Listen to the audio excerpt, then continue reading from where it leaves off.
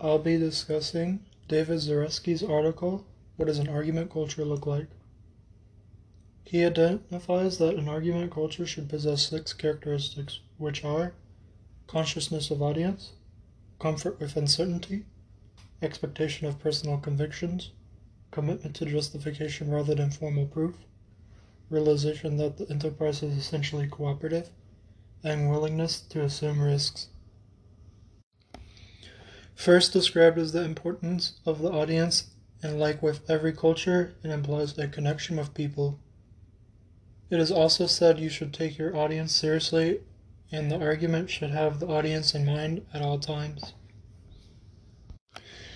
Second described as the uncertainty, and how the arguer should embrace it to form deliberation or the argument itself. Third described as conviction, which can cause arguers to test their own beliefs. These beliefs can further develop arguments as a whole. Fourth described as the justification, and how the subjectiveness of justifying one's argument implies an open-minded audience. The fifth characteristic describes that a cooperation should be involved to come to an agreement with an argument. The final characteristic described when identifying an argument culture is the fact that individuals are willing to take risks. He acknowledges that there are productive tensions and arguments don't always produce a winning outcome. Zaretsky describes 5 tensions that correlate to why not all arguments can end and why they can often reopen. The first tension described is the relationship between contingency and commitment. This tension can cause skepticism if they are not so sure about the outcome of the argument, which can cause one to back out, unable to fulfill the purpose of why they were arguing in the first place.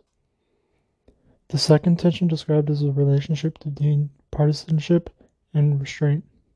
This tension causes arguers' partisanships to be restrained due to the fear of failure or the belief that there are real consequences to what they argue. The third tension described is the relationship between personal conviction and sensitivity to the audience. This tension can cause the arguer to tailor to their expectations of the audience. Argument culture can discredit the arguer if they were to pander their whole argument to the degree of wrecking their own personal beliefs. The fourth tension described is the relationship between reasonableness and subjectivity.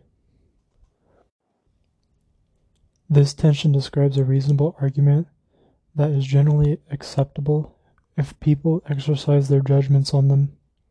The judgments can be exercised in many subjective ways which can vary through multiple criteria within the argument.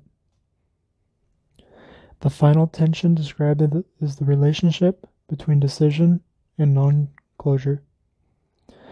This tension describes some arguments never close, as the conversations can remain open even if the matter has been settled. I believe in the conclusion Zaretsky's notion of argument culture can be used universally. He thinks his defining characteristics and tensions are both counterfactual in how he imagined them to be for the ideal argument culture. I agree with his thinking that these described characteristics and tensions make up an argument culture.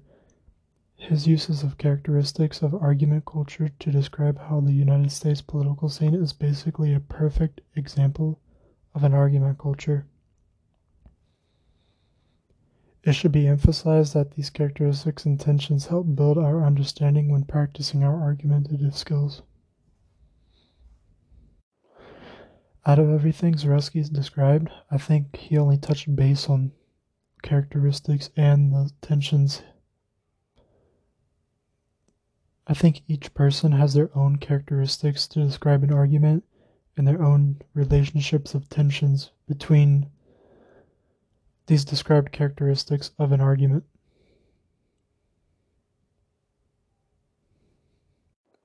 Looking at different cultures can help identify your own characteristics and tensions when it comes to argumentative culture.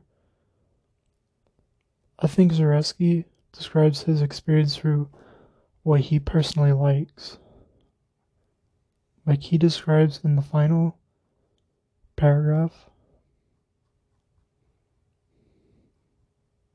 that he studies history, so I think his biases are towards that when identifying an argumentative culture.